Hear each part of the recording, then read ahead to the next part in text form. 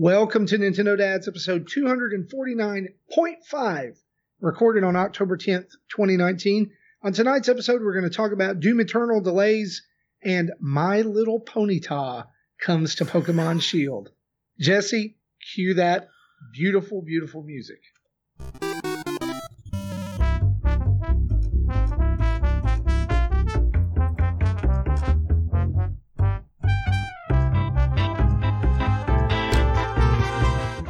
Hey, what's up, everybody? It's Marty here from Nintendo Dads, and you're listening to episode 249.5 of the show, recorded October 10th. Joining me tonight, Mr. Jesse Waldack, straight from Missouri. How's it going, buddy? Pretty good. Last week we talked about weather, and my house is confused. It's 45 degrees outside right now, but the inside is like between 75 and 80, depending on what room you are. And I don't have the heat on. It's a terrible time of year. Right. When the weather can't make up its mind. And of course we can't turn on the air because it's too cold outside. So yeah, speaking of weather, Sunday night I was home by myself. My wife and kids and her sister and their kids had gone away for a few days because of schools being on fall break. And it came a mighty storm, and we lost power from 6:15 p.m. until 3:30 in the morning. Oof. Big oof. It was awful. It was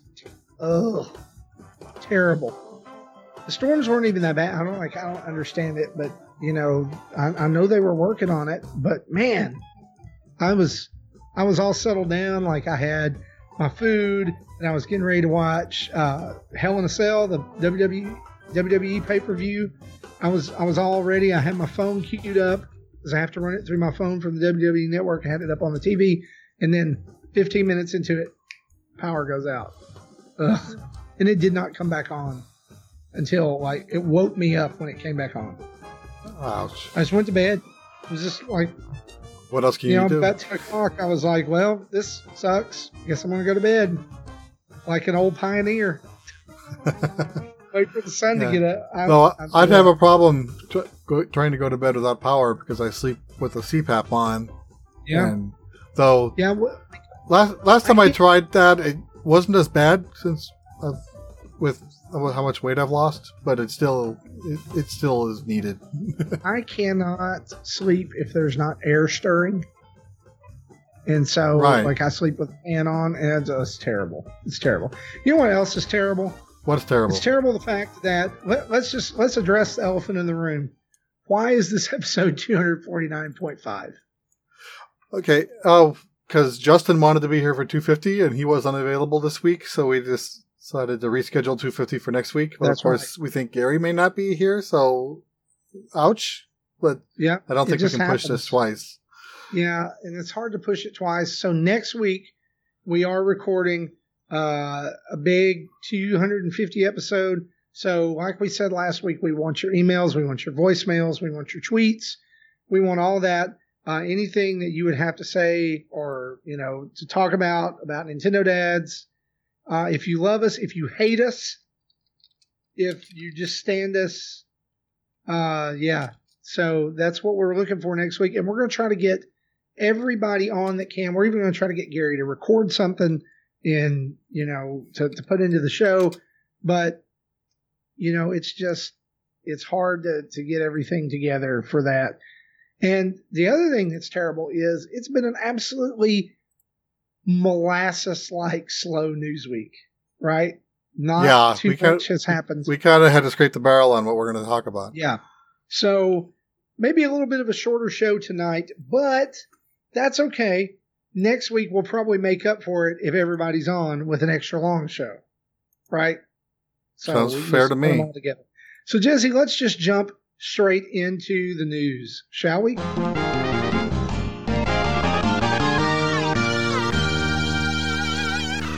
And our news is brought to us each and every week by you over at patreon.com/Nintendo Dads, where for as little as $1 a month, you can come and join alongside of us and contribute to some of the most mediocre Nintendo content on the internet. No, we try. We try. No, you can contribute to some of the greatest content. I would dare say, and this is going to sound like a really bad, like prideful thing, but I would just look. I think that we have the best Nintendo community on the internet. Agreed. I really do. Like I go into our Discord and there are people talking about the Switch, and there's people talking about classic systems, and they're talking about accessories they're buying. They're showing off pictures of toys they bought, and there's parenting advice and all kinds of other things. It's like it's become this close knit group of people who are like I feel comfortable with. I feel like I belong there. I feel like it's great. And so for $1 a month, you can get in there. All right. For $1 a month, you can come and be a part of the Discord. For $5 a month, you get access to the whole slew. What did Justin call that one time? The whole.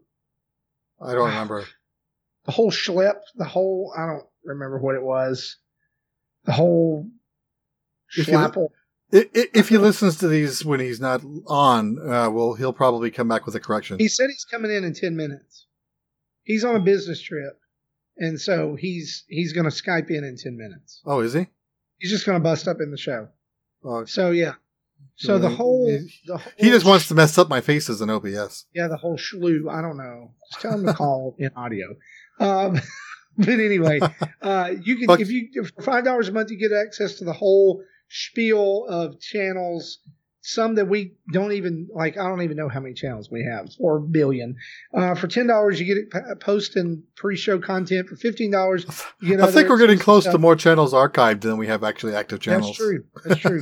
And we need a channel just called Archive Channels. I don't know. Well, we do. List. I don't know. And then $30 you be a Patreon producer. You get to come on the show, and so that's really cool. But okay. Well, before we start, I wanted to mention that we're trying something new this week, or we tried something new last week. We streamed to Twitch instead of YouTube, and we had a lot of people confused. So someone has told us about Restream.io, which lets us restream to Restream, and it will then send to both at the same time. So that's what we're doing and so far it seems like it's working. Let us know in the chats, plural, if you think it's good or if something's weird going on. I have the Restream chat client installed so I can see both chats at the same time. And if this ends up working well, I don't know what our limit is on the free version of Restream, but we might be able to add Facebook or Twitter as well in the future. Yeah. So we have options now. Here's the other thing too. That's going to help us out on Extra Life this year. And we're going to talk about Extra Life and our plans for Extra Life later on in the show.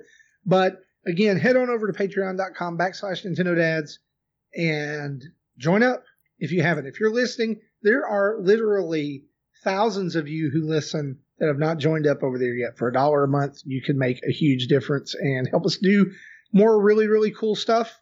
Yeah, we'd love for you to do that. Awesome. One other change that we want to mention this week. Last week, we started trying new audio stuff for the show because we'd heard that, people wanted a better quality audio for the podcast, and we get that. Unfortunately, we've had to go back to our old way of recording this week because of Apple releasing the brand new iOS 10.15 update, Catalina.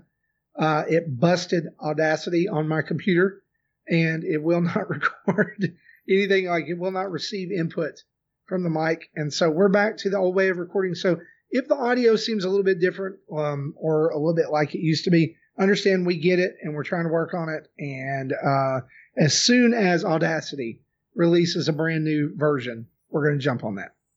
Okay? So hopefully by next week it will be fixed. If not, you get episode 250 the old way.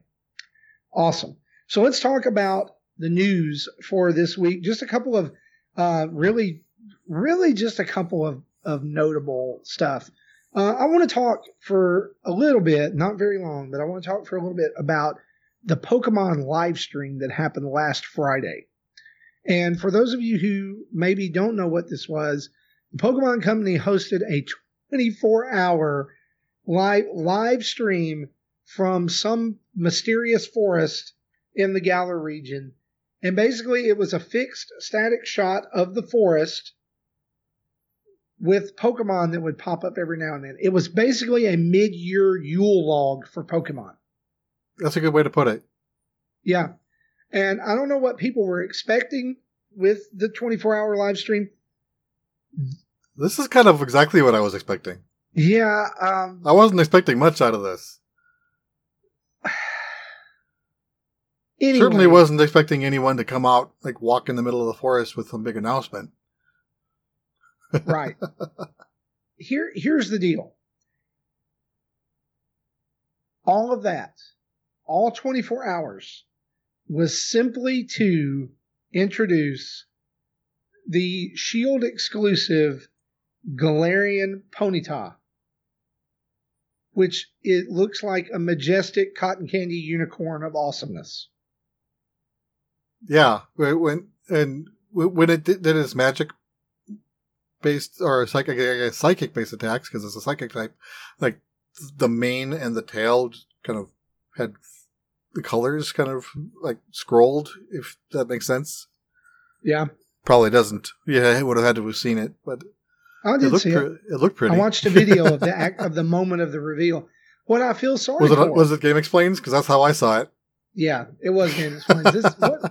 What I feel sorry for are the people who spent all 24 hours watching this, expecting huge things to happen. Right? Well, again, I don't think Cerebi probably expected big things to happen, but he's probably one of the people who did watch it for all 24 hours. So it's a psychic type Pokemon. This is what I've seen ever since it's been revealed. Like they were like, "What's its type? What's its type?" Well, they finally reveal it's a psychic type Pokemon. How can you have a purple, green, and blue pastel pony Pokemon and it not be fairy type? Right. I was expecting the thing to be fairy type. Call, by the way. I'll think about it. You'll think about it? I think we should think about it. But anyway, I mean, like, it's not... But here's what I'm with. Galarian Weezing is fairy type.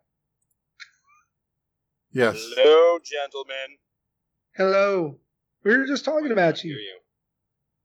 There we go. Can you guys hear me? We can hear you. Yeah, we can hear you. What is going on? Hold on a second.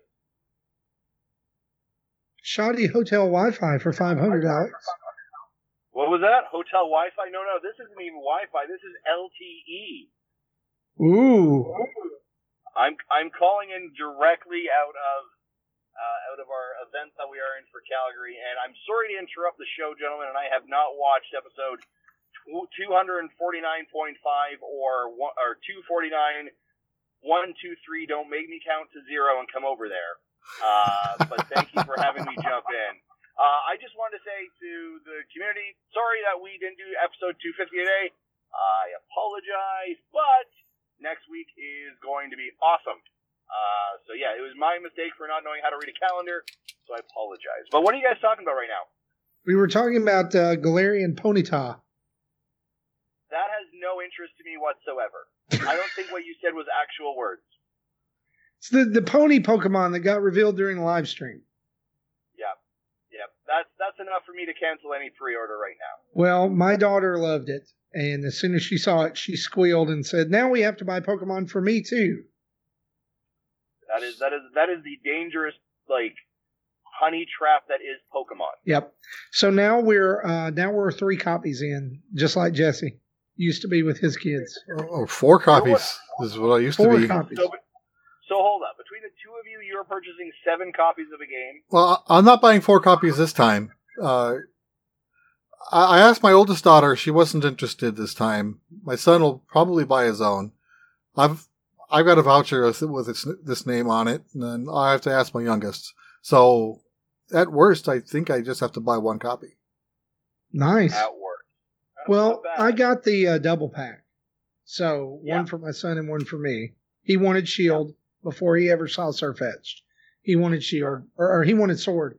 I wanted Shield because Shield Doggo is best Doggo. So nothing wrong with that. I agree. All right. Yeah. What else we talking?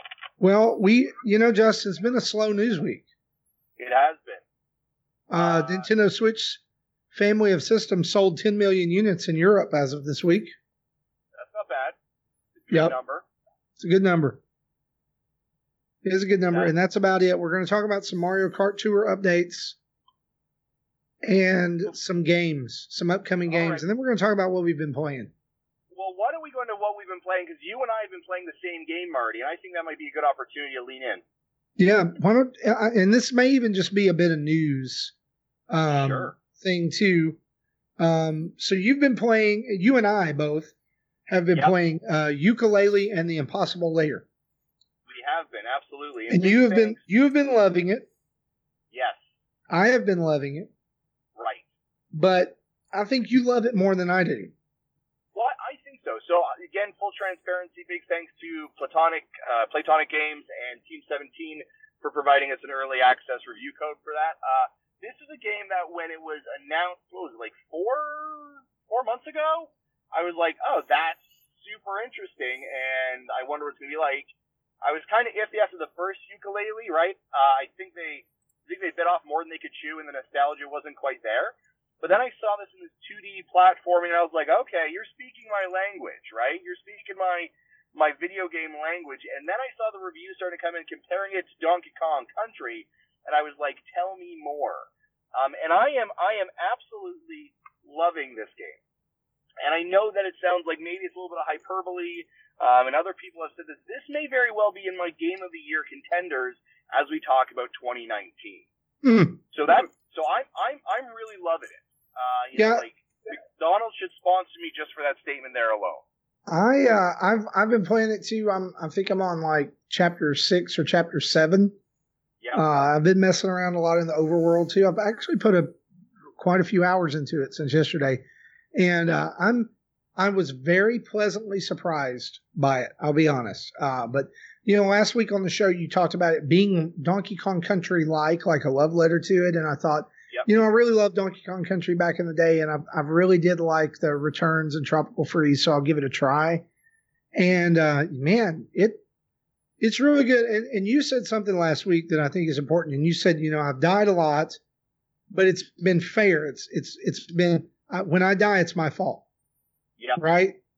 And I think that's one of the strengths of this game is that it's difficult, it's challenging, but it's not so challenging that you can't play it. Yeah, and there's something else in there in the challenge part, right? So, and I think especially from a parenting perspective, because maybe when you hear us talk about Donkey Kong Country or Donkey Kong Country Tropical Freeze, you immediately have like this anger-induced hatred that you decide that you want to snap a controller because it was such a hard game, right? Yeah. It's so challenging. But what Yooka-Laylee does really well, and I don't know if Marty you've experienced this, if you continually die at a relatively same point, because the checkpoints first and foremost are frequent, right? Mm-hmm. They're pretty frequent. They're pretty there often enough that you kind of make a little bit of progress. Your palms are sweaty, maybe knees are weak, mom's spaghetti all over your sweater. Who knows? But you're able to kind of be like, whew, I made it. I'm okay to go forward. But if you continue to die at the same spot over and over, you actually have the ability, there's this kind of dialogue box that comes up during the save point that says, hey, if this is too hard for you, just hold X. And what it actually does is it actually jumps you to the next save point in the level. So instead of getting frustrated, instead of throwing your controller, instead of the kid walking away, you have the ability to say, you know what, it's okay, let's move on. And I thought that was such a brilliant touch. They've taken the formula of Donkey Kong Country, of 2D platformers, and they've done a really great job of adding kind of different bits and elements to it to kind of enhance that experience. And I thought that was a great game choice. Yeah. I've really enjoyed finding all the different tonics as well, and ran into an area earlier where there were several tonics that I unlocked or found that were actually cosmetic tonics. Yep. That cause things to happen to the game. one of those was Game Boy Resolution. Yes. Which is ridiculously, so it takes the game and it makes it look like Donkey Kong Country on the Game Boy back in the day. That sounds Like awful. it's real pixelated and everything. Well, but then you put it in. Was it one by one back to a square? It's all blown up, so it's very, very grainy and pixelated. And then you combine that with another tonic that's called GB Colors. Yep. And it's the pea soup green. And it's really hard to see, but it's so much fun to look at, and just trying them on and trying them off. There's a noir one I found. I haven't tried that yet because I haven't bought it, but I've really, really enjoyed this game. And one thing that I don't think this is a spoiler, but I think I just mention it is, and I'm waiting for the stream to see somebody do this, right? It is entirely possible that you can beat the game at the very beginning. Correct. Yeah. Because it doesn't do the only knock that I have about it so far in my time with it is it doesn't do a really good job in the beginning of explaining what the crap is going on. Yeah, I would say that as well. The first couple opening moments when you're put in the impossible layer, you're like, oh, okay, I guess I'm just going through this level and maybe it'll give me a tutorial. And then you kind of get kicked and you fall into the main world, the main overview, and then you get that dialogue. You're like, oh, okay, now I get it. But you're right. The great part about this game is at any moment, if you're like, I'm done, I feel like I can take it's kind of like, have you trained enough to take a shot at the champ? Have you got enough bees? Because each bee is a hit that you can take in the impossible layer. Yes. So maybe you only got 15 of, I think it's 48 bees. You'd be like, yeah, I'm going to give a shot to the impossible layer, and you might be able to complete the game right there and then. So it's a really great opportunity for you to kind of decide, like, when do I want to keep trying it? It's going back, it's learning, it's growing. I thought that was a great spin on kind of the usual approach of, like, boss level at the very end, and you have to be skilled up and leveled. I thought it was really great. The other part of it that I think is absolutely brilliant, and I've heard some people talk about this as well, I think the overview, the overmap is just a great puzzle in itself, exploring the world. Those little bits and bobs through that are just so much fun. But then the great part is you jump into a level, and you play a level, and you complete it, and you're like, okay, cool. And then maybe there's something you do in the overworld, like maybe open a floodgate or throw or spill honey onto the book, the level that you're in. You now get the B side, so you get to do that level again, but now the elements have changed that level. So if maybe you'd flooded the world with water, now that level is a water level that you just played. So there's this B side to it, which is absolutely brilliant. It makes replayability of each level tremendous, as opposed to like, I beat that, maybe I'll go back for the coins. But now you're like, I'm going to go back for those coins and a second level at it, and it changes everything, and it's so well crafted. Yeah, and one thing that I was going to mention, those level changes, the fact that it's not just a throwaway. It's not just like, oh, and now there's water. In some levels, it opens up a completely different route, right? Yeah. I mean, like you're seeing things that you've not seen before. You're dealing with enemies maybe you've never dealt with before, and each of those levels has its own unlockable. Each A and B side has their own B to free. It has their own trouser coins to get, that kind of thing. And so tons of stuff to find and to do in this game. Yeah. And so I'm going to give it a 4.5 out of 5 for me. Sure. And simply because I'm still really having problems getting, I guess getting it used to the controls and getting used to all the moves and things. Like I feel like there should be, like, I don't know. It's really, really good though. So I don't think it's perfect. It's got a couple of things that do annoy me about it, but other than that, like one of the big ones is if you're used to Donkey Kong Country, if you've got Donkey Kong and Diddy Kong, you get hit, Diddy Kong is gone, right? Yeah. If you've got Yuka and Laylee and you get hit, Laylee can be regained, but it goes on this crazy random pattern of like flying around the screen, and if you don't get to it in enough time, Laylee flies off. Yeah. And once you're without Laylee, it's can't do lose anything. some of those abilities. You can do some things, but you lose some critical abilities that you Yes. need to be successful. So yeah, but I definitely agree with that as well. Yeah. So it's really good though, and one thing I do want to ask you is, did you know about the Switch tax for this game? So that came into my news feed as I saw people beginning to get it, and I think I was aware of it. And I mean, I think the Switch tax, and so when we're talking about the Switch tax here specifically, we are talking about cartridge. I want to make that very clear. Yeah. So I think the Switch tax for cartridge is about $10 approximately, depending on the region. I know Barry Dunn was saying it was about €5, which equals about $7.50 Canadian, $6 American, blah blah blah, but pretty close. So there is a Switch tax again that is cartridge based. If it's digital, or if you're going digital, you're grand. You know what I mean? Like you don't have to. But yeah, I was aware of that. And I think that is unfortunate for sure. Well, I will say this: it is typically at Walmart right now. Games are running about $10 cheaper here in the U.S., and it is $29.88 at Walmart for the PlayStation version. I'm just looking for the website right now. $29.99 from on the Xbox, and $33.88 on for the Switch. However, Yooka-Laylee for it's saying they're sold out for Xbox and PS4. Really? Yep. So I don't know. I could go to my Walmart and do some research on this. Like, I was thinking that if it was that cost, that it would be $19.99 at Walmart for those, seeing as how the disc versions were starting out at $29.99. My problem is that Nintendo knows this is a problem, knows this is an issue. They need to do something about this quote unquote Switch tax. And it's on them. I think it's on them. It's not on the developers. It's on Nintendo. Subsidize the cost of the cartridges and be done with it.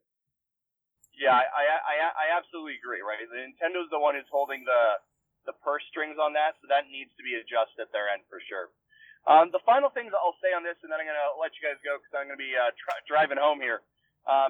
There are a ton of games coming out in October. I know that September was also a big month, right? So we've got obviously Switcher 3 coming out next week. We've got Overwatch.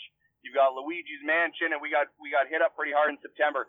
This is a game that's even remotely on your radar. I'd highly recommend it. I think it's great to play with kids. It can be definitely approachable. But this may be one to put on your maybe wish list for Nintendo.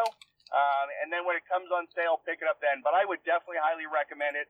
I know it's going to be in my Game of the Year contenders for 2019 for sure. Awesome. Yeah. Well, man, I know that this has been kind of difficult for you to be out on the road and call in and everything, but we appreciate it, and we're thankful you did. No worries. Well, thank you guys for having me. Again, folks, next week, episode 250, that means that you have extra time right now to send in emails, voicemails, paper mache, food, whatever, to help us celebrate episode 250 next week.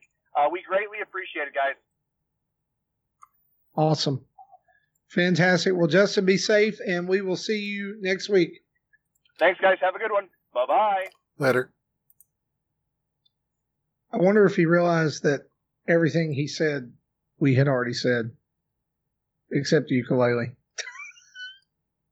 Probably not.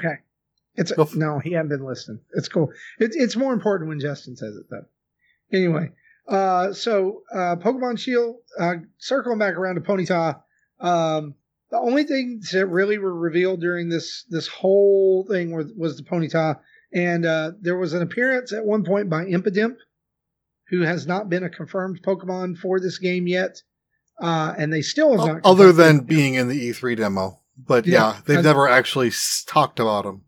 Yeah, there's still, we're now a month away from this game pretty much, and there's still a ton of info that has not been released yet.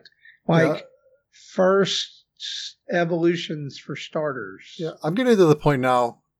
Don't tell us anymore. Don't tell us. Let us find out on our own.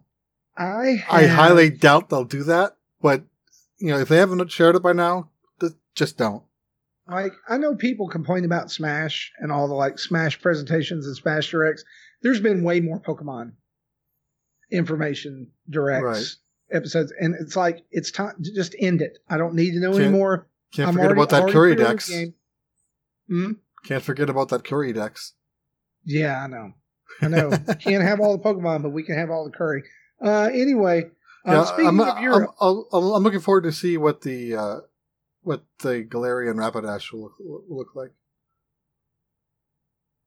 It will probably have a rainbow mane or the rainbows will be shooting out of its anus, and unicorns poop rainbows, Jesse. They do. They do? It's true. Go to the girls section of any toy store, and guess what you're going to find? Rainbow pooping unicorns. There you go. It's true. Maybe Galarian Rapidash will be an alicorn. Maybe that would be a nice little. But I'm telling you that I'm already going to say this. I will be psychic flying type. I will be naming my Galarian Ponyta My Little. Yeah, it's going to be the same. So let's talk again. The Galar region is Europe in Pokemon. Let's talk about real life. Mecha Dragon says he's going to name it Celestia. I like it. Let's talk about real life Europe. The Nintendo Switch family, by the way, is this the first time that terminology has been used by Nintendo itself? I believe so, since this is the first time there's been two distinctly different systems at the same time. So Nintendo announced this week, or Nintendo of Europe did, that or there was a report, I don't think they did, that the Nintendo Switch family of systems in the EU region has now sold over 10 million units. Which includes the OG Switch, the new SKU Switch, and 3 models. Switch Lite. So that's a pretty big deal. 10 million, just in one region. I don't know what other numbers look like for other consoles look like, but just remembering Wii U was 13-ish million worldwide. So Europe's almost going to pass that by themselves. Yeah. So the as of I don't know if it's not correct now because this was May, right? Nintendo Switch in May in Japan had sold 8.13 million units. Yeah. Shellshock says Japan is close to 10 million. Definitely over that, right? Japan's close to 10 million. North America's like, what was the last count was 28 million, right? I think all in for Switch the last time they did a physical report. I don't remember, but probably. So it's been a while since I looked at those numbers. Are you thinking that we're close to 35 million at this point? Oh, yeah, we have to be. Okay. Yeah, well, let's back up. Nintendo Switch had sold 34.74 million units to date, and this was in April of 2019. Okay, so that was the end of that fiscal year. So we're close to 40 now? Probably, maybe close to 40. Definitely we'll pass it by the end of holiday July season. 30th, they hit 36.87 million consoles. It's hard to find it. And y'all, it's hard to find this on the fly. I think the biggest thing that we wanted to talk about was Europe alone selling 10 million. By end of October, we should have second quarter numbers. So yes. And Business Justin will have to come. Shellshock Prime asks us on Twitch, do you think that we'll get to 50 by March? Yes. Yeah, I think it's possible. Yes. Because of the Switch Lite. Yes. I'm predicting, now that the Switch Lite has been out, I know that it didn't get off to the sales start Nintendo wanted it to. I think it's going to do absolutely gangbusters over Black Friday weekend. I think there's going to be some kind of Nintendo Switch Lite promotion or bundle or something for parents to buy into this holiday. I think they were expecting Link's Awakening to be enough of draw on the light, but I think most people are just waiting for the Pokemon. Yeah, I agree with that. Absolutely. Yeah, we just confused Mecha Dragon because, we have two chats. So for those of you who are listening and not watching, well, you wouldn't see it if you're watching anyway. We're streaming on both Twitch and YouTube now, which means we have two chat streams as well. And so if you're on Twitch, like Shellshock Prime is, thanks for watching over there, by the way, or if you're on YouTube, like Mecha Dragon 101 is, you're not going to see each other's chats, but we're going to talk to you as you talk to us. All right? Thumbs up. Let's talk about a couple more news items here. Mario Kart Tour got an update this week. Pretty substantial update, by the way. And with addition of a brand new tour. So if you were playing last week and you haven't logged in yet until today, there will be a download and you will now be in the Tokyo Tour, which previously you were in the New York Tour. And this brings along with it brand new characters, brand new challenges, brand new tracks, and all kinds of other stuff that you can unlock, as well as a brand new like pipe thing where you can get a new character. So far, here are the new tracks, and I'll list these. The Tokyo Blur track is new. Mario Circuit is now a track. Rainbow Road is now in the game. That's the original SNES Rainbow Road.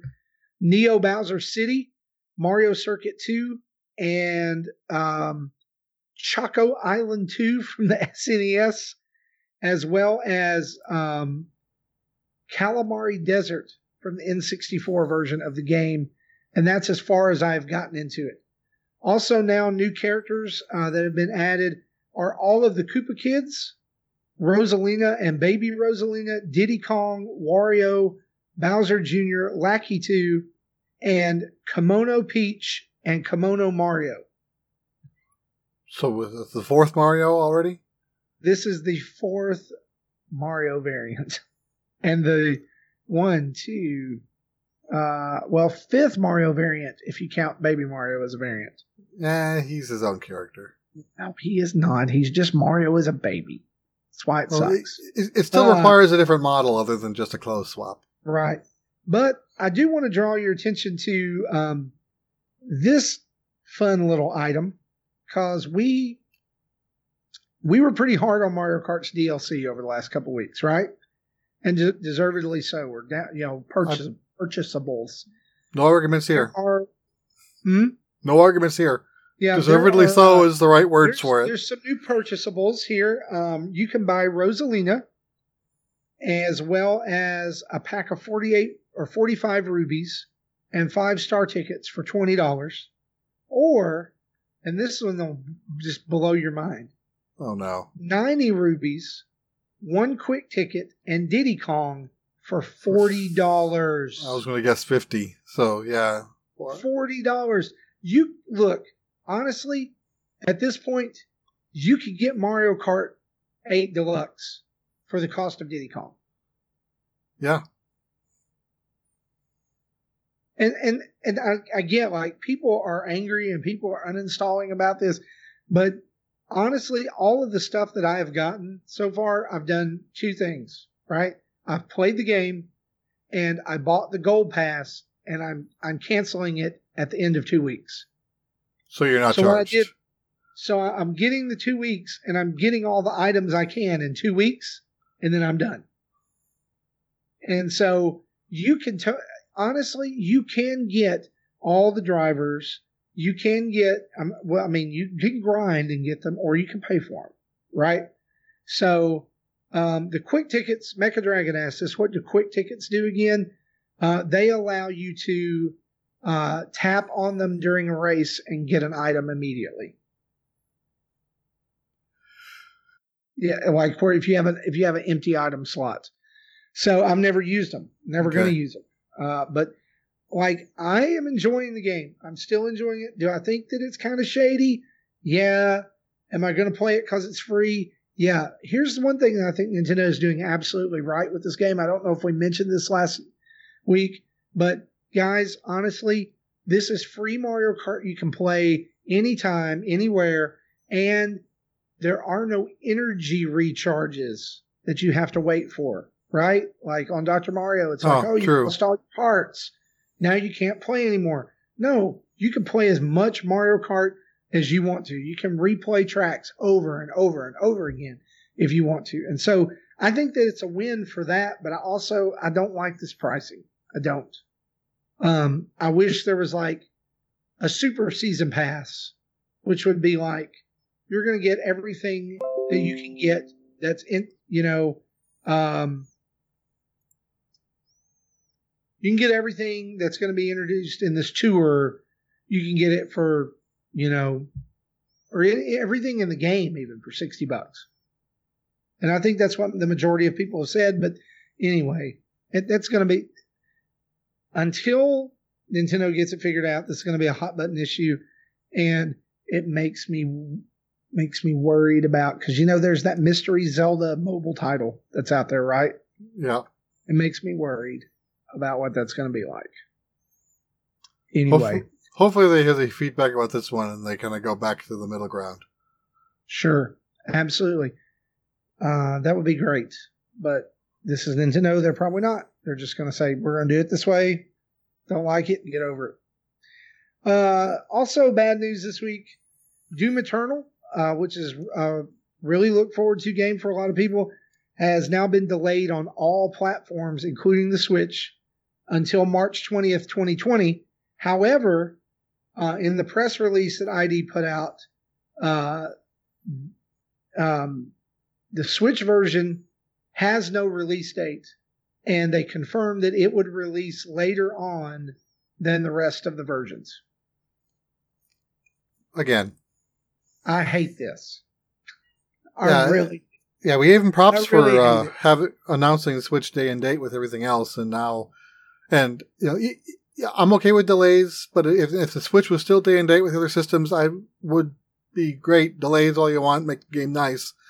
But the fact that they're delaying the Switch further, it's like, really? And it's not going to be like a 2-week delay, right? It's probably not going to be a 1-month delay. It's probably going to be more like 3 to 6 months after. Which tells me the game is nowhere near where they want it to be, and they said we have to drop this to get the others up and running, and then we'll go back and fix the Switch version later. They're actually going to be adding some different modes, and there's a couple of, I guess, good news things out of this, if you have to take a delay as good news. But I'm trying to pull this up right now as we're speaking. So there's going to be a new mode called Invasion Mode, which will allow you to enter another player's game as a playable demon. And that will release as a free update shortly after launch. But also, Doom 64, which was originally announced for the Nintendo Switch in the last Indies Direct, or the last Direct, I guess, is now going to be a pre-order bonus for the game. But it's also going to be available for all platforms, not just the Switch.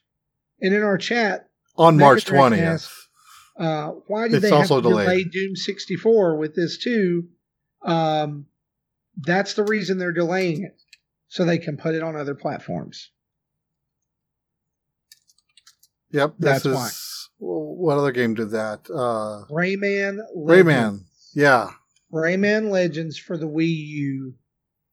Ubisoft. That sucked. Terrible. And so, like, I was in GameStop on Tuesday picking up Yooka-Laylee, and the guy working the counter and another guy were talking about the Doom delay, and he was really upset about it. He's like, I get that it's going to be a great game when it comes out, but it sucks. It sucks that it gets delayed, but I'd rather it be delayed and be good than it be delayed or not delayed and be terrible. But I get it. I understand why people don't want it to be delayed. The fun thing that I saw from earlier, though, is it was a poll, and I don't know if it was from IGN or if it was from someone affiliated with IGN, and it said, on March 20th, what will my friends be ripping and tearing? And the poll options were demons and weeds. Right.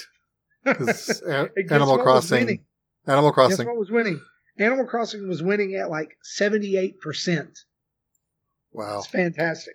Rip and tear some weeds. I love it. There's a ton of games coming out March 20th, though. Like, I don't think that's the only one, or those two are the only ones. But anyway, Doom has been delayed. Doom 64 coming as a pre-order bonus, and Switch will come after the Xbox One and PlayStation 4 versions. Blech. That's my commentary on that. A couple of games. Very official and professional. Blah. Yeah, that's very well. What can you say about it? I'm so happy that we get a version that's 4 months behind everyone else. Right. A couple of games we want to, or we think you need to keep your eye on. Again, another delay. Black Sad is now delayed to November 5th, 2019. What is this game, Jesse? I don't even remember. I just heard. I have it in my game notes. Let me see if I can look it up real quick. It was featured. You put it in here like it was important. It was featured on a Indie Direct, so I had it in my future game releases. So it was important enough to be that. And I can spell it right, and it might help. It is an upcoming adventure game developed by Pendulo Studios, and it's an adaptation of the Eisner-winning Spanish comic Black Sad. Yeah, I'm seeing. I think images of the comics. It's like, and the detective is a cat. So I'm confused. Now it also says November 5th, 2019, Nintendo Switch Q4 2019. Really? So it's not going to be day and date either. So all of a sudden, it's 2017, early 2018 again for the Switch. Come on, guys. You've had plenty of time to learn how to develop for the Switch. Get it together. If Nintendo can take Smash Brothers and compress it down to 16 megs or however much it is, you can get a game out on the same day as it is everywhere else. Rant done. Jeez. It's literally your job to develop a game and have it out on the same day on all systems. Do your job. It's like they're forgetting that the Switch is about to outsell the Xbox One. Yeah. But because of teraflops and graphics, everybody, let's put it out on the Xbox One first. You know what I'd love to see? I'd love to see an Xbox One version get delayed or developers stop supporting the Xbox One because of bullcrap reasons that we've heard for the Switch, like EA is given. Well, we'll go there when the people are there.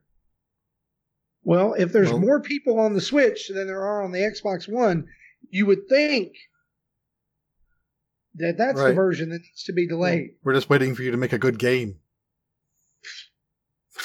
Never. Dragon Quest of the Stars is now out on iOS and Android. Well, it's not. That's an announcment. It's releasing. I'm sorry, it's releasing. This is a Dragon Quest game, right? This is in the Dragon Quest family, correct? Yeah. I don't. The only thing I know about it is what I have in the notes. It is the game will take intergalactic journey to prevent the destruction of planets and worlds. Yep. So they're going off world and they're Mario Galaxying it. Nice.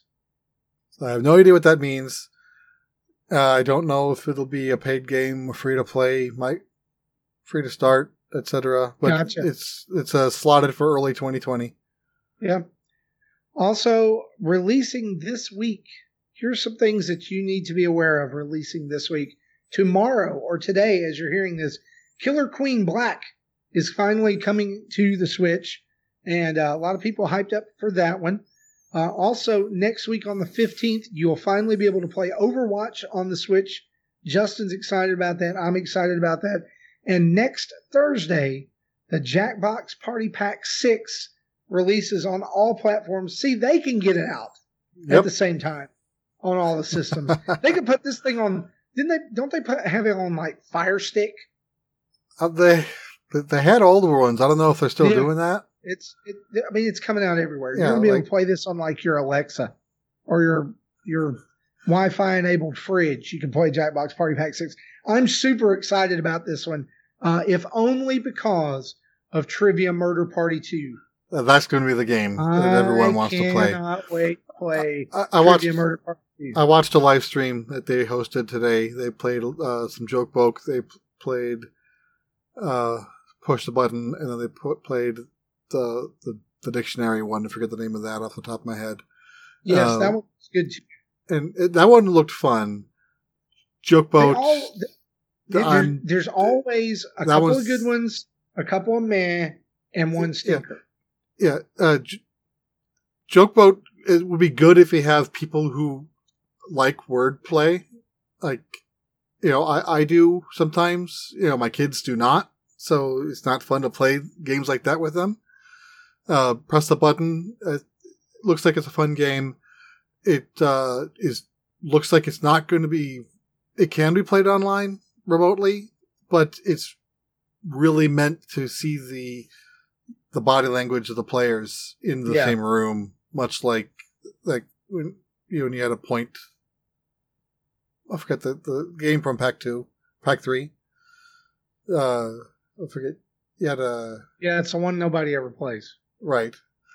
Anyway, but yeah, Murder Party 2 is the one everyone in chat was asking about, but they wouldn't talk about it because they know that's the one everyone wants to see. Right. So they're not talking about that because they need to push the other 4 games.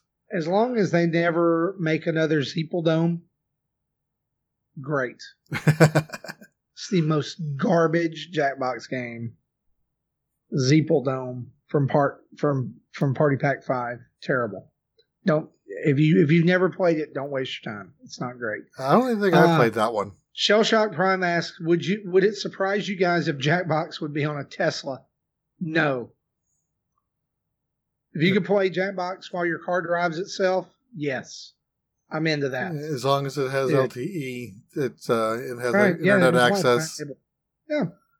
Yeah. Perfect. Well, guys, that's all of our news and headlines.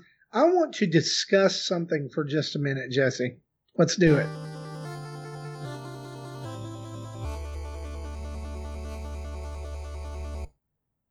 So news broke this week, a couple days ago, out of Montreal, Canada, that a class action lawsuit has been filed against Epic Games on behalf of 2 parents who say their children have a legitimate addiction to Fortnite.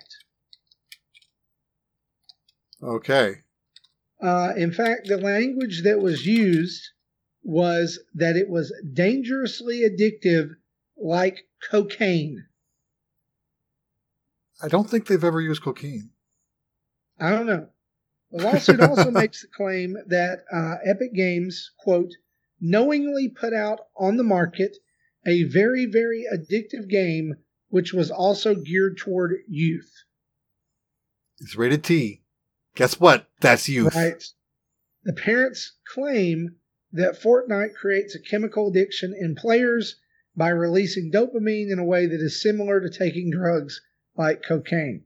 The article also mentions what Jesse just said, that Fortnite is rated T for teen, which means only people age 13 and up are supposed to play it.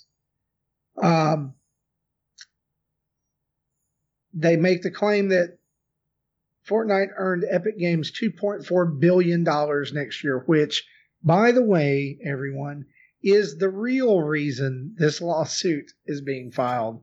Right, because in class action lawsuits, the victims get a penny and a half if they're lucky. Yeah. All the money goes to the lawyers. So it's at this point that we get to switch over from the Nintendo to the dads. All right? Jesse, before I explode, what do you think about this? So the question when I first saw it posed to us was, where does it parenting, where is this parenting, or is the responsibility on the parent, or is the responsibility on Epic? And guess what? You're a parent. You're a parent of a 10-year-old that, in playing a rated T game, that should have been a big red flag there that you need to start paying attention, not paying attention after whatever happened after you thought that they were quote unquote addicted. Because I don't think I saw what the end result of that was. But, you know, like, and I said it before my show, when I started having my son was 12 when he started playing Call of Duty, which I think was rated T at the time, just before it started going to M. But yeah, I was watching him like a hawk, making sure that he was still doing good in school. His personality wasn't changing, and he was fine. Yeah. Not all kids would be. Whoa, hang on. This is revolutionary. You were being a parent. And they sometimes hate me for it, but guess what? It's not my job to be a friend with them all the time. That's right. That's right. Yeah, here's the deal. It is not Epic Games' responsibility to raise your children. Just like it is not WWE's responsibility to raise your children, just like it's not Microsoft's responsibility to raise your children, or PlayStation, or the film industry, or anybody. Guess whose responsibility it is to raise your children, folks?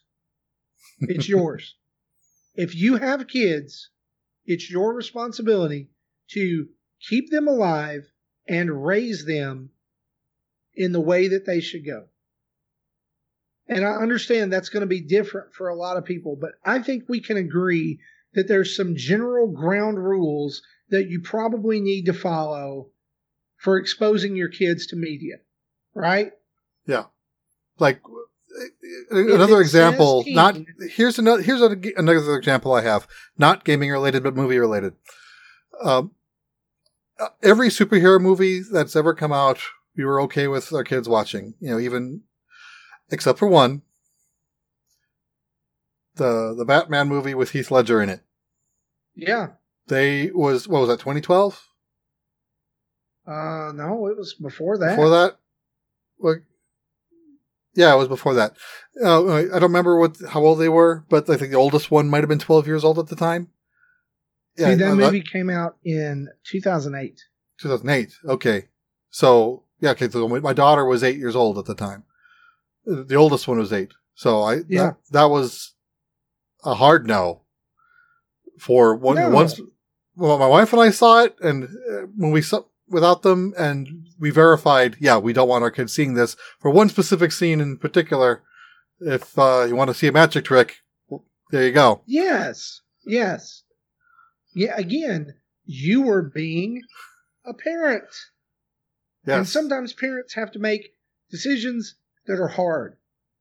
And, you know, like we've gone through in our country, in America in particular, and I know we're an international podcast, we get listened to in a lot of different countries, but in America in particular, we have gone to spectacular lengths to keep parents from being parents, right? There's warning labels and stickers and all kinds of junk on everything. Video games are rated. The plastic bag is not a toy. Plastic bag's not a toy. Video games, movies are rated. I'm surprised books aren't rated by this point. I'm sure at one point they were, but at least. But what I'm saying is that when you remove responsibility from the parent and you make it the responsibility of the company, you set a very dangerous precedent, right? Right. Well, even like the comic book industry back in the There's 50s? Warning labels on comics. Yeah, well, like the whole thing with the Comic Authority was ridiculous. Yeah. But was a thing because that was the times. But look, can I be honest with you? And some people that listen to the show may not like this. I'm going to say it. It's the same argument with guns. It's the same argument with everything. Yeah. With alcohol, with everything. We take personal responsibility away from people. And when we do that, we get bull crap like this, where we're blaming something that is inanimate for the decision that you've made to allow your kids to do whatever they want. I'm sorry. If I were a judge and this lawsuit came before me, I would laugh at them and I would throw it out because nobody nobody set your kids down and said, you must play Fortnite. Right. And I don't care what it is. Any game can be just as addictive, right?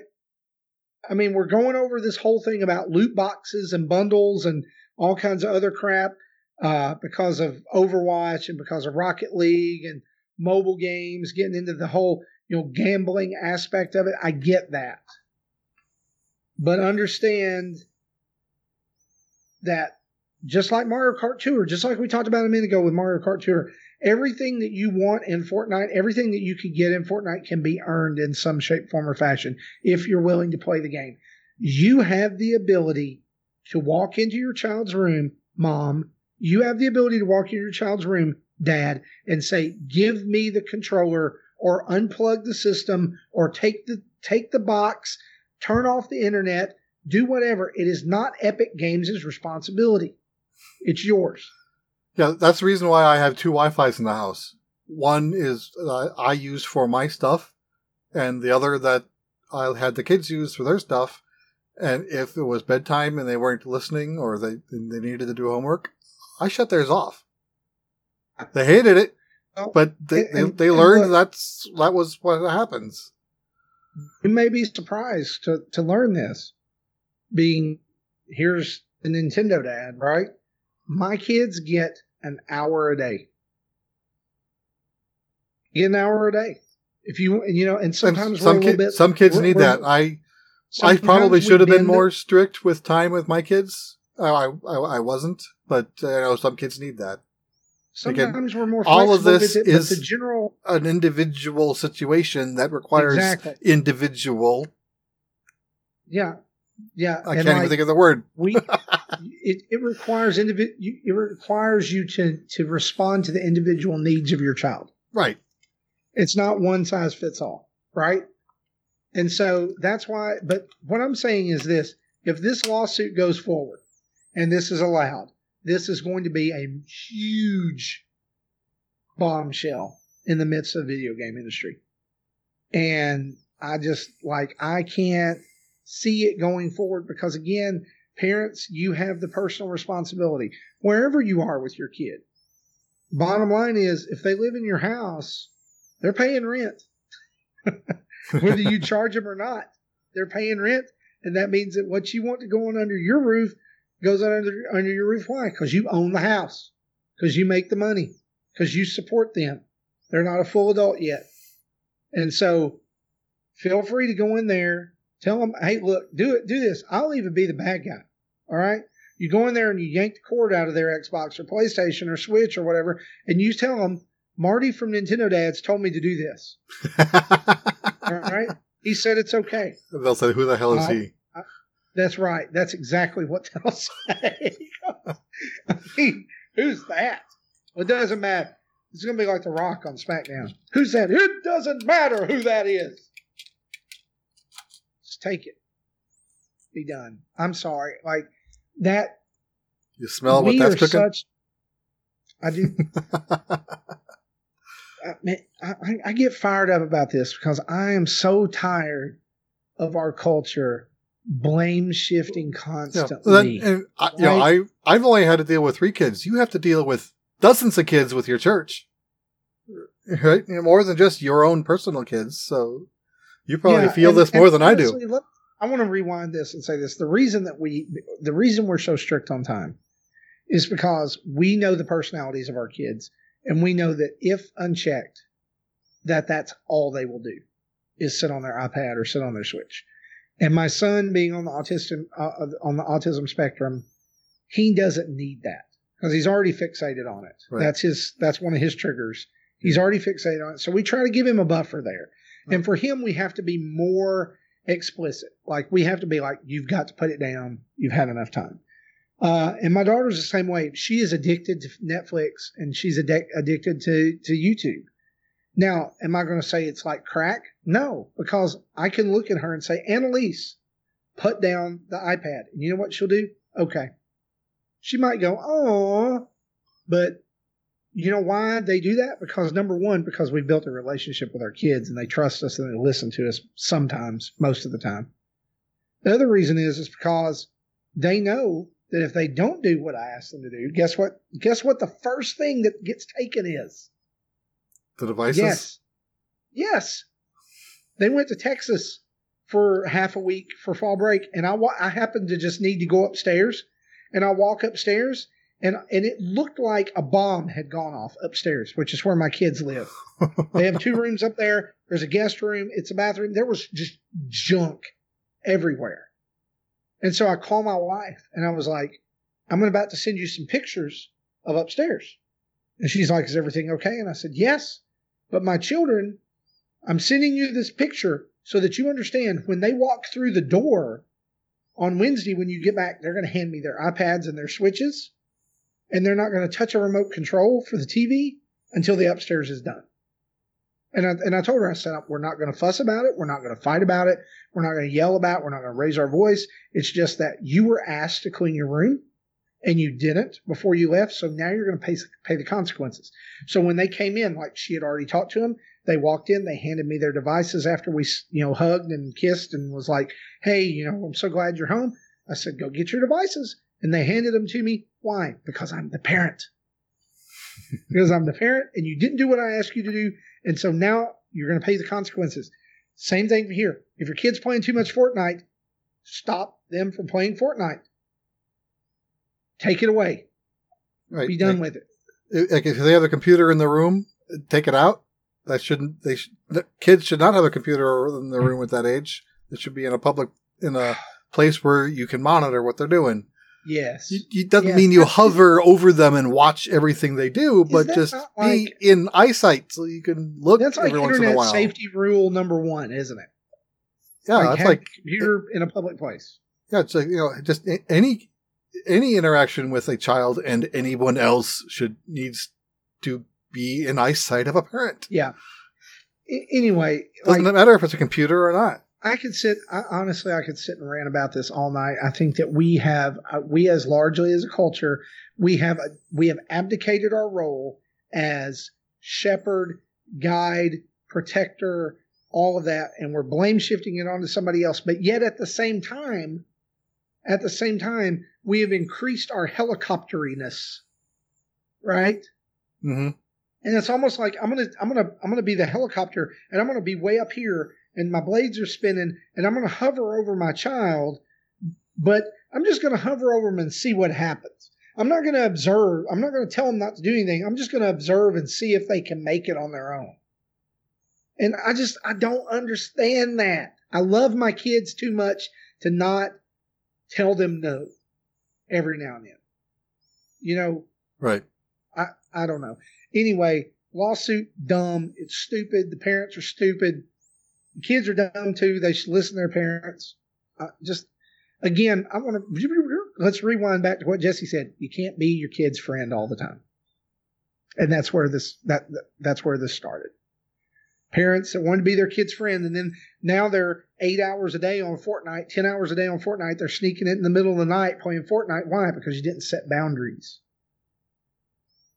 You didn't set boundaries. So there's your Nintendo dads. Dad tip of the day. Dads and moms that listen to the show, set some healthy boundaries for your kids. It's going to be different for each and every one of them, but you need to set boundaries, not just on technology. You need boundaries for everything. Why? So we as parents help develop, not grow, not manufacture, but we help develop, we help shape well-rounded individuals who contribute to society. Right. Right?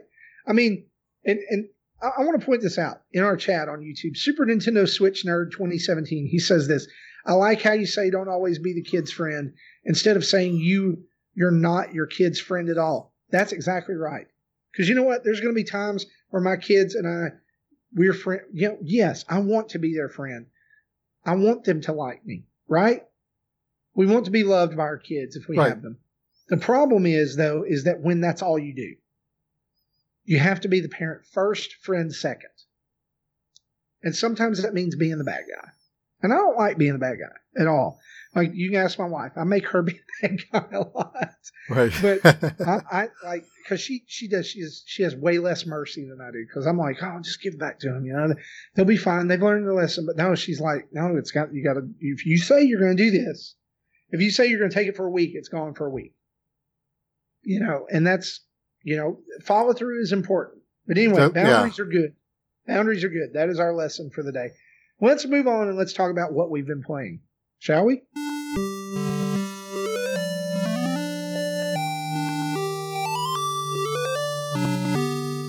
Jesse, I have already talked way too much about what I've been playing. Why don't you tell us what you've been playing? Okay.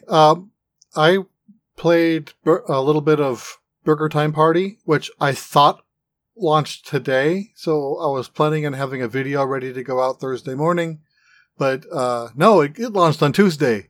So I'm like, crap. So instead of pre-recording a Let's Play like I did with NeoCab, I did a live Let's Play Tuesday evening. Played about 70-ish minutes of various modes. I couldn't do any multiplayer modes because I was by myself. I might have a chance to play some multiplayer this weekend. I might talk more about that next week. But if you know what Burger Time is, this is more of that. It's got more, like, it has HD hand-drawn graphics, and the way some of the enemies animate almost reminds me of Cuphead-ish. And I was kind of impressed with it. Yeah, I was trying to remember other Burger Time games that I played. Like, some had the enemies blended in with the background and made things difficult to see. Like Super Burger Time did that, and other games allow you to jump. This one does not. This has more traditional controls. Like they have the main game is like just single screen missions. Do these without running out of your lives. You start with 3 peppers to stun the enemies, and they recharge over time. And excuse me. And once you finish it, then you get the next board, and everything resets. And there was like 20 levels of 20 stages that are kind of like the tutorial, and then it opened up more stages in that section that I didn't get into. Then I went into the next menu option, which was more of that, but more complicated puzzles. Not really puzzles, but just, instead of just making 1 burger, you have to make 5, and varying heights, and gets more enemies. I think there's supposed to be like maybe 100 stages. I got to 20 and noticed that there was at least 20 more. It only shows 5 per page, and it shows like 4 pages deep, forward and backward of where I am. So there's a lot of gameplay a lot of game content going on here. Another mode is more like the original arcade in that it's stage after stage, but it's just continuous play instead of breaking for a stage select victory screen every time. And here you collect the additional food items to gain peppers, additional pepper uses just like in the arcade. And you're able to gain lives and the lives don't reset every stage either. That all works together. And it looks like Justin's asking to be rejoined again. Or either that, or I'm seeing really old messages in Discord. One of the two. I think you're seeing really old messages. Okay. All right. Never mind then. Tim's going to hop in though here in a minute. Okay. So it's musical chairs tonight. It is. Okay. And then the marathonish mode does have like online leaderboards, and they have multiple levels. I think I unlocked the second level. I didn't unlock the hardest levels yet. And these other levels can be played with up to 4 people. So I'm sure the people who did get higher scores probably played with 4 people, and 4 people who knew what they were doing. because the lives in that mode of the game are shared between all the players. So if you're playing a 4-player game and you have 3 lives, I cannot lose a life, but if everyone else loses one, we're a game over. Mm. And there's another multiplayer mode that is at least it does require at least 2 people. It's think of it like what Pac-Man Versus was. One person's Peter, and the others are one of the food foes tries to catch him. That's another mode I haven't had a chance to play yet, but I want to try it. So I like the game. I want to play more, but on the other hand, it kind of made me want to play the original arcade again. So they each have their different draws on the back of my head, but definitely the Burger Time Party has significant content more than just what the arcade has. So I think if you like the Burger Time gameplay, you'll like this. If you don't, this isn't going to win you over. Cool, but it is cool to see like an old series like that kind of be brought back to life, right? Yeah, I was surprised when I heard about this and was I was going to buy it anyway, but I ended up getting we asked for a review code and was able to get it. Yeah, perfect. You've been playing anything else? Nothing else I want to talk about. Gotcha. Yeah. Gotcha. I understand. Yeah, I pre-purchased the Killer Queen Black, so I'll be playing that this weekend, and I'm still wanting to play Dragon Quest. I have 4 games I bought that I haven't even touched yet because I have other games going on, and One Night Stand I also bought and haven't had a chance to play. So that's I have a backlog.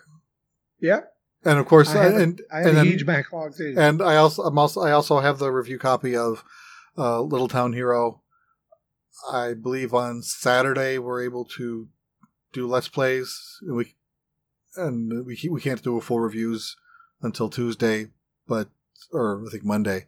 But I don't normally do reviews, so I can't wait to see your Let's Play of it because I want to see it in action. So I'll plan on doing that. The 30 seconds they showed of it on. Right. So I plan on doing that Saturday night because excellent. My Saturday day is pretty busy. I'll be doing an escape room with my kids in the afternoon, and then in the evening I'll have time. What you need to do is just lock them in at an escape. Or get an ice cream cone or something. I don't know. So, in addition to ukulele, which I talked about earlier in the show, I've also been playing Ori and the Blind Forest, which I bought on the day that it came out, but just really got around to launching this week. I talked a little bit about the demo earlier, I think on like a couple of shows ago. I really, really like this game, and it's beautiful. It's absolutely gorgeous. The story is very touching. The only thing I don't like about it is that like you have the manually created save states, right? Like where you have to like save up your energy, which is usually not that hard to come by. You can usually pop one off whenever, but you create the save point. Well, which game is this again? Ori and the Blind Forest. Okay. And so I see why it was so popular on Xbox One when it first came out. I'm glad it's on Switch. And I've been making my way through it. I'm probably about a third of the way through the game. And so far it's been good. It is frustrating in some parts because it just is over and over and over again. I got past like the first third of the game. I did the thing that you were supposed to do, which I'm not going to spoil. And your reward for doing the thing you're supposed to do is that rapidly rising floodwaters start chasing you vertically on the screen. That sounds rude. And you have to outrun them. And it's just, if you don't, then you can get all the way to the very end, which is a pretty lengthy sequence. You can get all the way to the very end and die because you can't make save states while this is going on, because one of the rules of gameplay in Ori is you can't make a save state, or you can't drop a save point when you're in danger. So it's this huge sequence that if you get to the end, you end up dying and having to go all the way back through it. And that's been my problem, is just forgetting to make a save state or save point and then like having to go all the way back through something I'd already done. And that's my fault. I get it, but I think it's also a little flaw. Sounds like some RPGs I've played where I thought it was auto-saving, and after 3 hours, nope, I have to start over. I've really enjoyed the game. One other game I want to mention very, very quickly that caught my eye because somebody tweeted about it is Cubix, which just, I guess, has been out a couple of weeks. I didn't know, but if you've ever played, if you remember the game, I think it's Kix that was on the Game Boy back in the day, Qixx. This is the same concept, but it's a 3D version. So you're playing on a cube instead of a square. And you're carving out parts of this square while avoiding enemies and also keeping yourself, like getting power-ups and making sure you can get to the next part. And you have to carve through a specific percentage of the cube and like drop it off for you to advance to the next level. And it was like $4.99. So I was like, yeah, I'll try it. Not really expecting much. And like the first time that I played it, it like sucked me down a rabbit hole for like an hour and a half. Even when I was dying, I was having a great time. It's got, it's kind of trippy visuals and I wouldn't call it a generic techno soundtrack, but it's pretty, it's drum and bass, EDM type stuff. But it's actually really good, like as a game. It scratches the puzzle itch that seems to not be as supported on the Switch for some reason yet. Like I would love for there to be more puzzle games, but I don't know that any system is getting all that many puzzle games these days. Everything's about blowing demons' heads off and weeding gardens. So, Marty, I used to love that game on my 5200. It was called Key, I think, on that system. Yeah. Yeah, see, and the thing is I always wanted that for the original Game Boy because it had like Mario in it, and I always saw these previews of it, but never could find it. Like it was a hard game to find in my area for some reason, and I never got it. I always hoped that it would be on Virtual Console or something. Never came out. This is a good substitute. And I think it's still $5, so you're not losing that much. I would recommend it if you're a fan of puzzle games, action puzzle games, or that concept sounds cool to you. It's actually really easy to play. It's a whole lot of fun. So Tim, thanks for joining us. Tim was supposed to be on the show tonight and fell asleep, as you do when you're a dad and you're at work and you've had a long week and you're tired. And we haven't really prepped you for being on the show tonight either. That happens too. So. Thanks for waking up and jumping on the show. And you've got something you want to talk about that you've been playing. Yeah, I've actually just this week finished. I didn't finish playing it, but I did a first impressions of Darksiders 2, the Definitive Edition. Man, it's hard to say. Yeah, but, I'm all for pun names, but I wasn't expecting a pun name in a Darksiders game. Yeah. It's interesting how they use that together, Definitive instead of Definitive or something like that. I don't know. Definitive. Yes. But I put first impressions up on YouTube. Basically, that game to me, it actually came out a long time ago, 2012 on Xbox and 360 and PS3, and then they did re-release it for the PS4 and Xbox One, and then just recently for the Switch. And that's when we got a review code and I got to start playing it. And I'm absolutely loving that game. I'm loving what I've been playing. And not only because of what they used to say about it, because I've been told and read articles about it playing like a Zelda game or having Zelda elements to it. But to me, it reminds me more of God of War. So back in the Wii U days, because we had far and few between games, not only did I have my, DS or 3DS to help kind of supplement the games I would get on there, but I also have my PlayStation where I would play games on there as well. And God of War was one of those games. Actually, it was my PSP that started with that. And I loved those games on the PSP, which got me back into the PlayStation console games to play those on the console versions. But the reason why I mentioned that it's like that is because there's some elements of it that some of the story elements or cinematics remind me of God of War, as well as some of the combat, which is the hack and slash type combat style for a game. So for me, I tried playing the original Darkstalkers on PS3, and I didn't get it. It didn't click with me. Yeah, and that's something too. I haven't played that one either, the first one.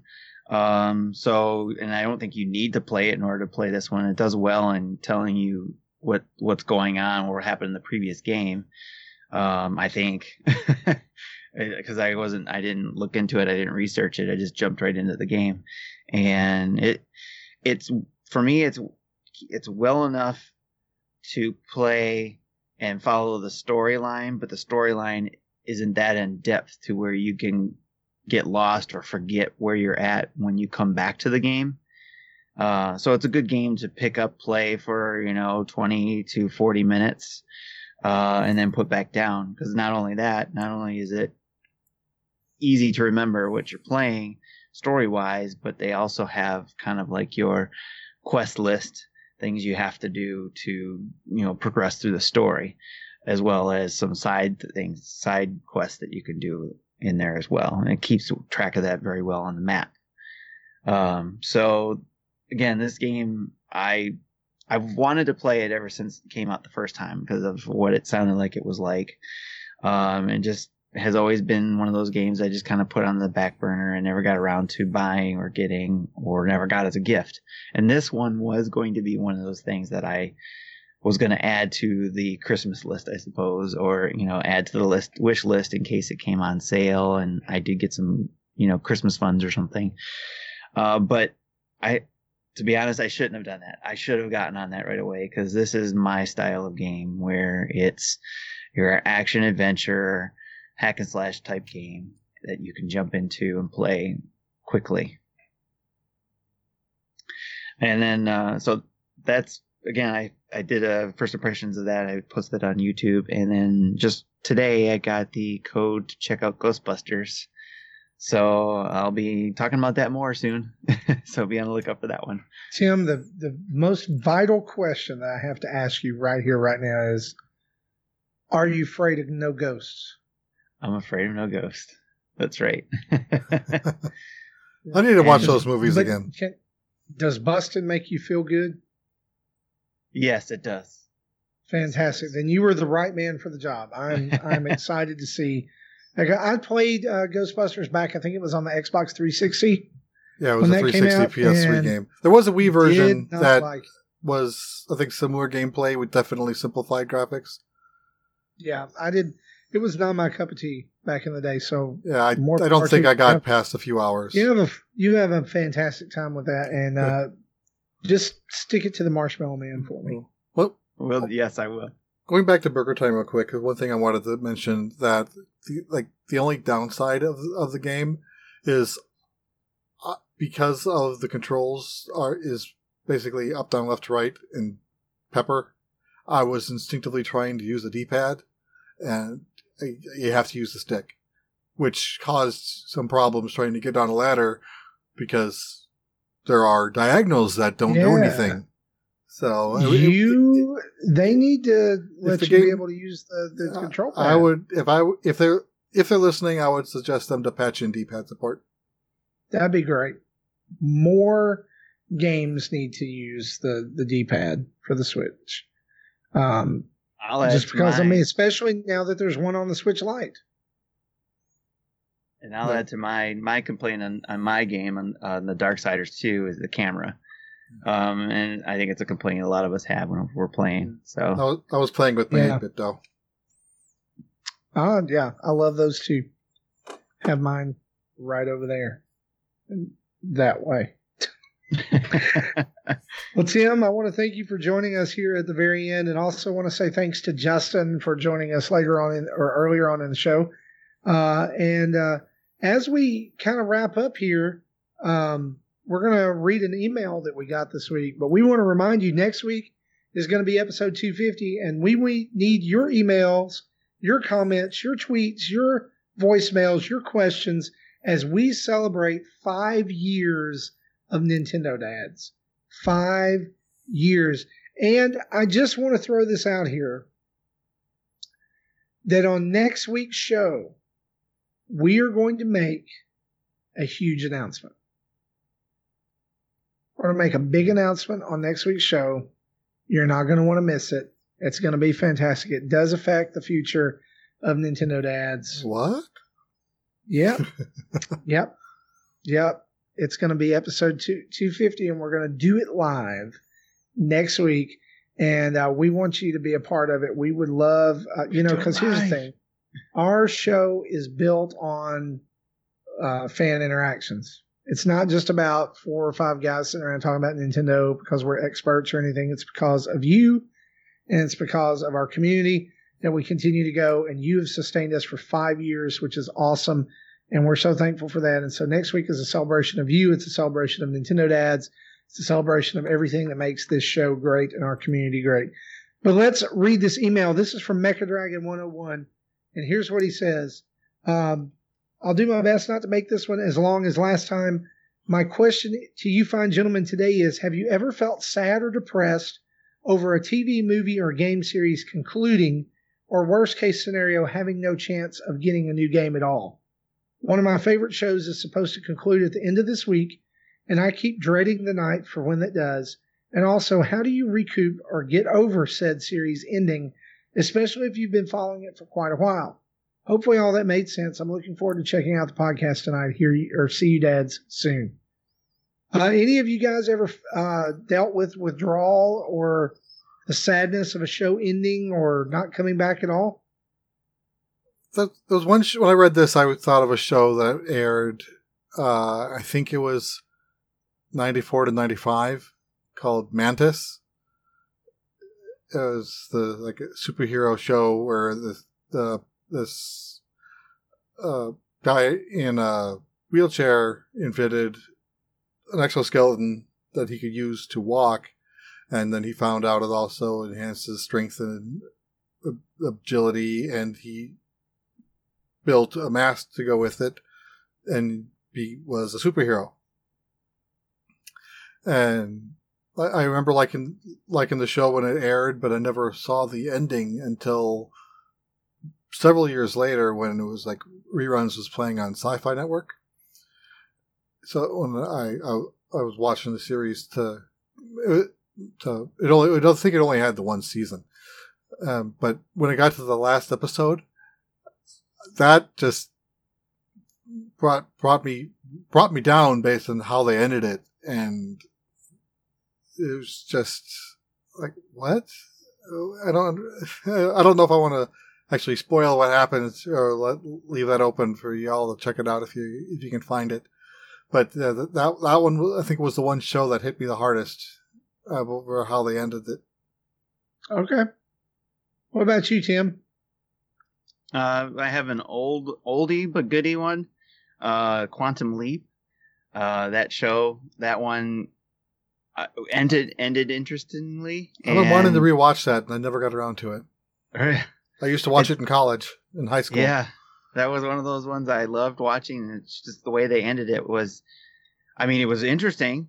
Don't get me wrong, but I guess as a fan, I would like to have seen it end differently. But that one ended abruptly for me, even though it was on for a while. And then more recently, and actually isn't a TV show, it's actually in our movies, the Marvel Universe, Iron Man. I want more of Iron Man. I want more of Robert Downey Jr. But I know, obviously he's getting older, so it's a little bit harder to keep up with that. But yeah, it's one of those characters that I just wanted to see, even if he didn't have his own movies, just continue on in the universe, Yeah, but you never know. And you never know, alternate universes and stuff. Well, in the comics, he became the AI for another girl's suit. I forgot what characters. So they still could do something like that. But I don't know. Another quick example is this one isn't really sad or depressing as opposed to got me angry. Is the 1989 The Flash. When it didn't get a second season, I was upset because I liked that show. I remember that show, yeah. I went back and watched it again, and I'm like, oh, this show's horrible compared to what I remember. But still, at the time, I liked it because it was the only thing we had. Yes. Yeah. I don't know, like, I was thinking of a couple of examples, and I'm not really stuck with a lot of shows that have gone through to the end, as far as a lot of the shows that I watch are still on the air. I mean, I watch The Walking Dead. That's still on the air for the time being. We watch Game of Thrones. That's obviously ended, and I did not feel anything about the ending, just like a lot of people. It was like, okay. But I will tell you there's two that affected me, and they affected me at different times in life. The first one being the morning or the time that I woke up and I realized that there was no more G1 Transformers cartoon. And then later on in life, in my teen years, realizing that Japan got way more of the G1 Transformers cartoon than we did. The story continued on for years to come, but we didn't get it. Yeah, I remember. I think I picked up a DVD set of the Japanese Headmasters show that was like the follow-up. I bought a VHS copy, badly recorded copy of the Headmasters off of eBay, where it had been translated into English, like it had been dubbed into English, but like the way that they translated it was terrible, and so there's this one. I think my set was subbed.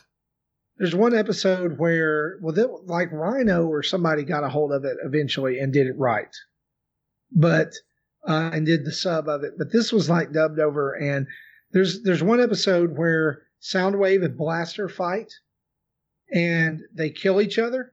They both get wounded and die because of the fight, and so they come back. And the whole reason they did it was so that they could resell Blaster and Soundwave in different colors. And they were twin cast and Sound Blaster.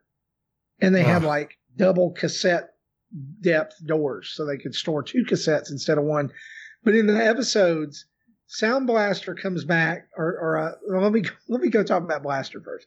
Blaster comes back and his name is Billy. What? Yes. And nice. Soundwave is rebuilt, and they call him New Soundwave. That's how Nintendo. That's how Nintendo New Soundwave for the rest of the series. So that's how Nintendo learned how to name new 3DS systems. That's it. Yeah, it's. Do they have a Nintendo logo on New Soundwave? Yeah, and then there were trains. There was like a combiner gestalt that of trains, of Autobot trains, and they had names like Bob and Tony or something like that. It was so bizarre. I think go look it up. Was this a fan dub or was this legit? Oh, Spike was still in the show, and they called him Sparkle. I think this was a fan dub. I don't think it was real. Go look it up. It was terrible. But anyway, that one was one, and then I'm just going to throw this out here, and I don't think there's very few people I've met that don't like the show. I was legitimately heartbroken and sad when The Office ended. I loved that show. That was my wife and I's show on the middle of the week. We sat down and watched that every episode. And I will admit to you, in the final episode when Michael Scott showed up, I shed a tear. It was just I don't think well done. Ever watched that show. Jesse. Watch it before it leaves Netflix. Or did it already leave Netflix? I think it still has it till the end of the year. You got to watch it while it's still there. If you like dry, sarcastic humor, yes, it's for you. Sometimes, depending on if it's done right, I'm gonna verify done well. Well, you will. The thing is like at first, takes a few episodes to get going. I think the first season's only 6 episodes, but you get wrapped up in the characters. Jim Halpert and Pam Pam Beasley is the greatest on-screen love story of our generation. I'm just gonna say it. It's fantastic. You need to go watch it. It's good. Man, Mega Dragon, this was a fantastic question. Here's what I'm going to do. I'm going to throw this out to Twitter and our folks over on Twitch and YouTube. Hit us up on Twitter and let us know what is the one series, TV show, movie, game series, whatever it is. What is the one that you felt sad or depressed when it ended and you would love to see it come back, or you know it's never going to come back, but you just have nostalgia for it? I would love to hear that from you over on our Twitter account at Nintendo Dads. Is it still on? Yeah, it's still there. Still on. Jesse, you still got time. You can binge it, man. I believe in you. You can do it. Guys, that is episode 249.5. And we want to say a huge thanks to our Patreon producers, Chris Mears, Dave Ernsberger, and our very own Tim Off. And because of him and because of his work over at Patreon and Discord, we've been growing the community. It's been going. And you can go over to patreon.com/Nintendo Dads and join in for $1 a month or more. And we would love to talk to you over there on our Discord. We also have a website now, nintendodads.org. Again, you can go over there, nintendodads.org. All of our YouTube videos, tweets, podcast episodes, social media, Patreon links, and a shop for Nintendo Dads merch. You can find it all at nintendodads.org. Or you can find us on social media in most places, Patreon, Twitter, Facebook, Instagram, Twitch, YouTube. Just type in Nintendo Dads and boom, we're there. You can email us at nintendodads@gmail.com or podcast@nintendodads.org. And you can call in and leave a voicemail for that episode 250 next week at 929-25-NDADS. That's 929-256-3237. We would love to play that on the show. And we'll read all of your emails and do all that, Facebook comments. We already have one voicemail on deck for next week. Yes, I'm so excited for that. Next week's going to be a huge, huge episode. I'm pumped. Big thanks to OC Remix for the music used throughout the show, and Adam Leonard and Carter Johnson for all the sweet artwork that they do for us. For me, for Tim, for Jesse, for Justin, and the rest of the Nintendo Dads team, it's been episode 249.5. See ya.